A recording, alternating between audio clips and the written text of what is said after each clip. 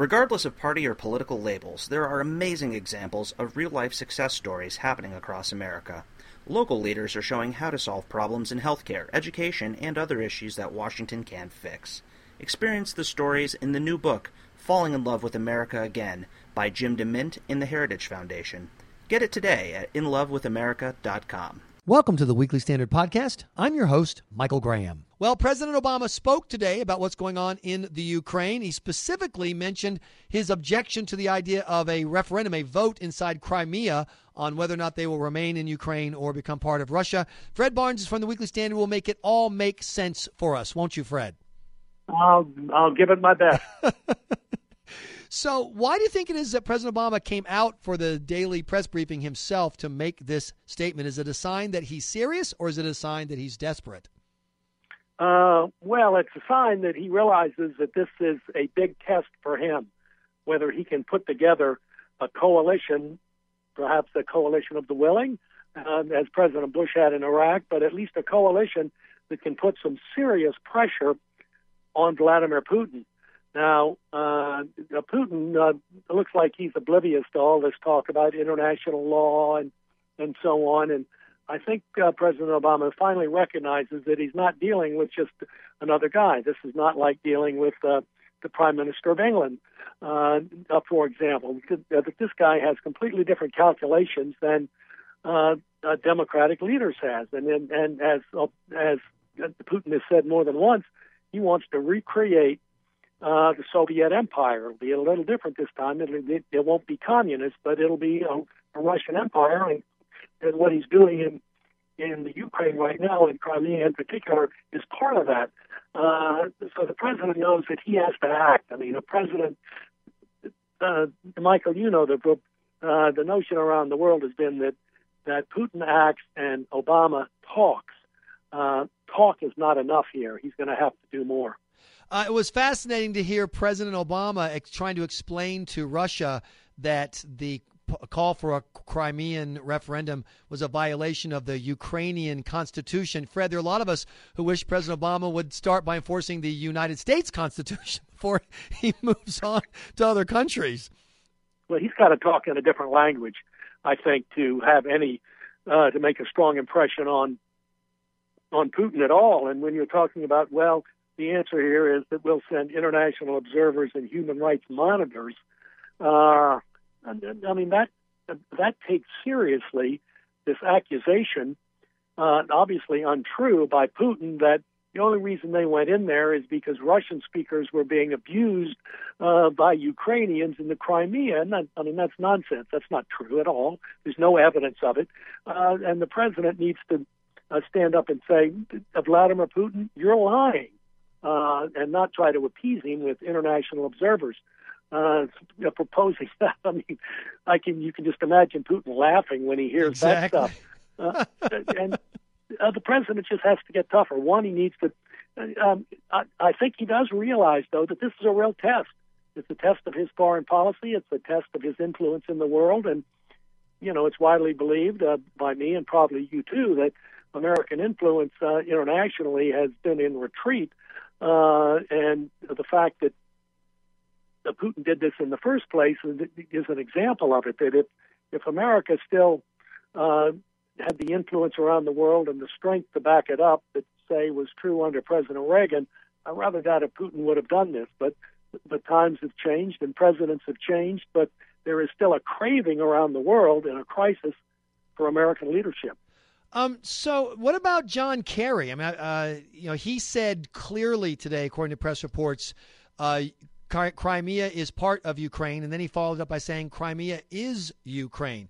That's the kind of strong statement that we would expect a president to make, right?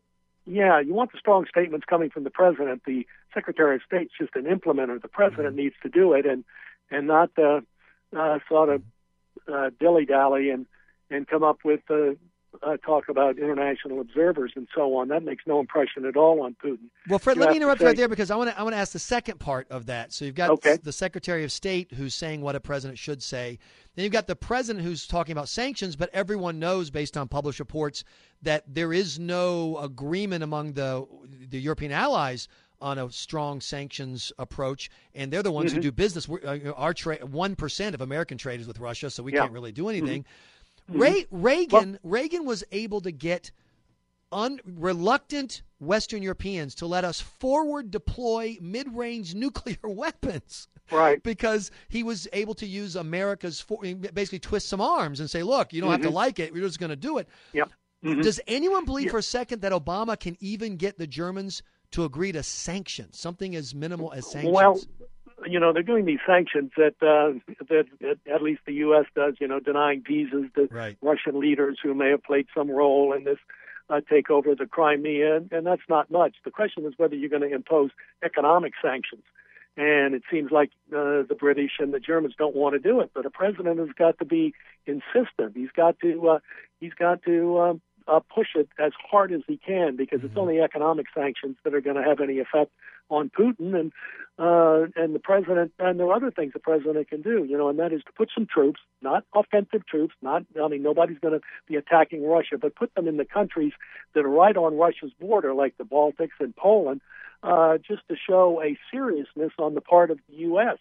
And look, this is a tough task for Obama, for sure, to get the Germans and the British and the Dutch and the others to go along with stronger sanctions. But the president's got to do everything he can to get exactly that.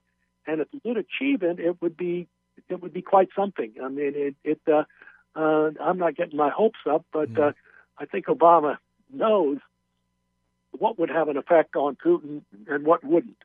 And human rights monitors are not going to have an effect. But how do you undo the effect of the things we've already done? For example, stabbing Poland and the Czech Republic in the back on a missile defense program that we had already agreed to, and then pulling it. I mean, when Vladimir Putin says that we're willing to do that to our friends, why would he worry about what kind of team we can put together? Well, in the short run, Obama may not be able to pull this off. I mean, I'm assuming he's trying to. I mean, even Reagan failed on the natural gas pipeline from Russia that goes in, provides all this natural gas all over Europe, particularly to Germany. And the president, tried hard to get it blocked, and he lost on that, but not for lack of genuine effort. I mean, he really put some pressure on the European countries, but it showed what the president was willing to do in Reagan's case. Obama's got to do that too, show how far he will go to insist here. Look, they want his leadership, but it looks like the Germans, the Dutch, and the British want his leadership to be pretty weak. So here we are talking about Ukraine, and there are a lot of Republicans who are gathered at CPAC right now, Fred, as you know, and they want to talk about Obamacare. They want to talk about domestic policy. Do you think that foreign policy is an opening for the Republican Party, or is this just going to be part of the backdrop that the real action is going to be my grandmother lost her health care and saw her premiums go up by 100%? Well, nothing's going to trump Obamacare, at least that I can see.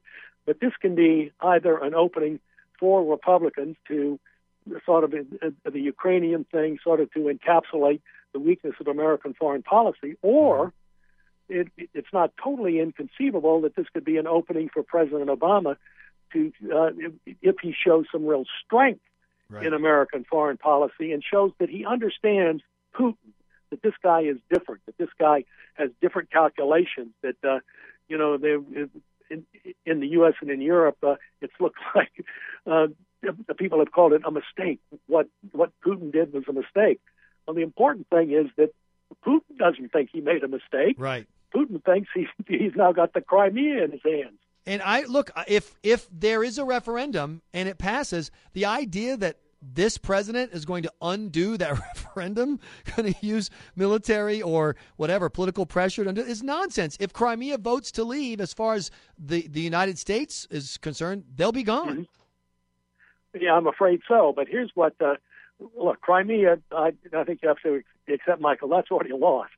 Right. The question is whether there's the entire eastern Ukraine, where there are a lot of Russian speakers. Putin would like it too, and that's what Obama has to make sure doesn't happen on his watch. Fred Barnes, thanks so much for joining us and giving us your take on what's happening in Ukraine. We really, really appreciate it.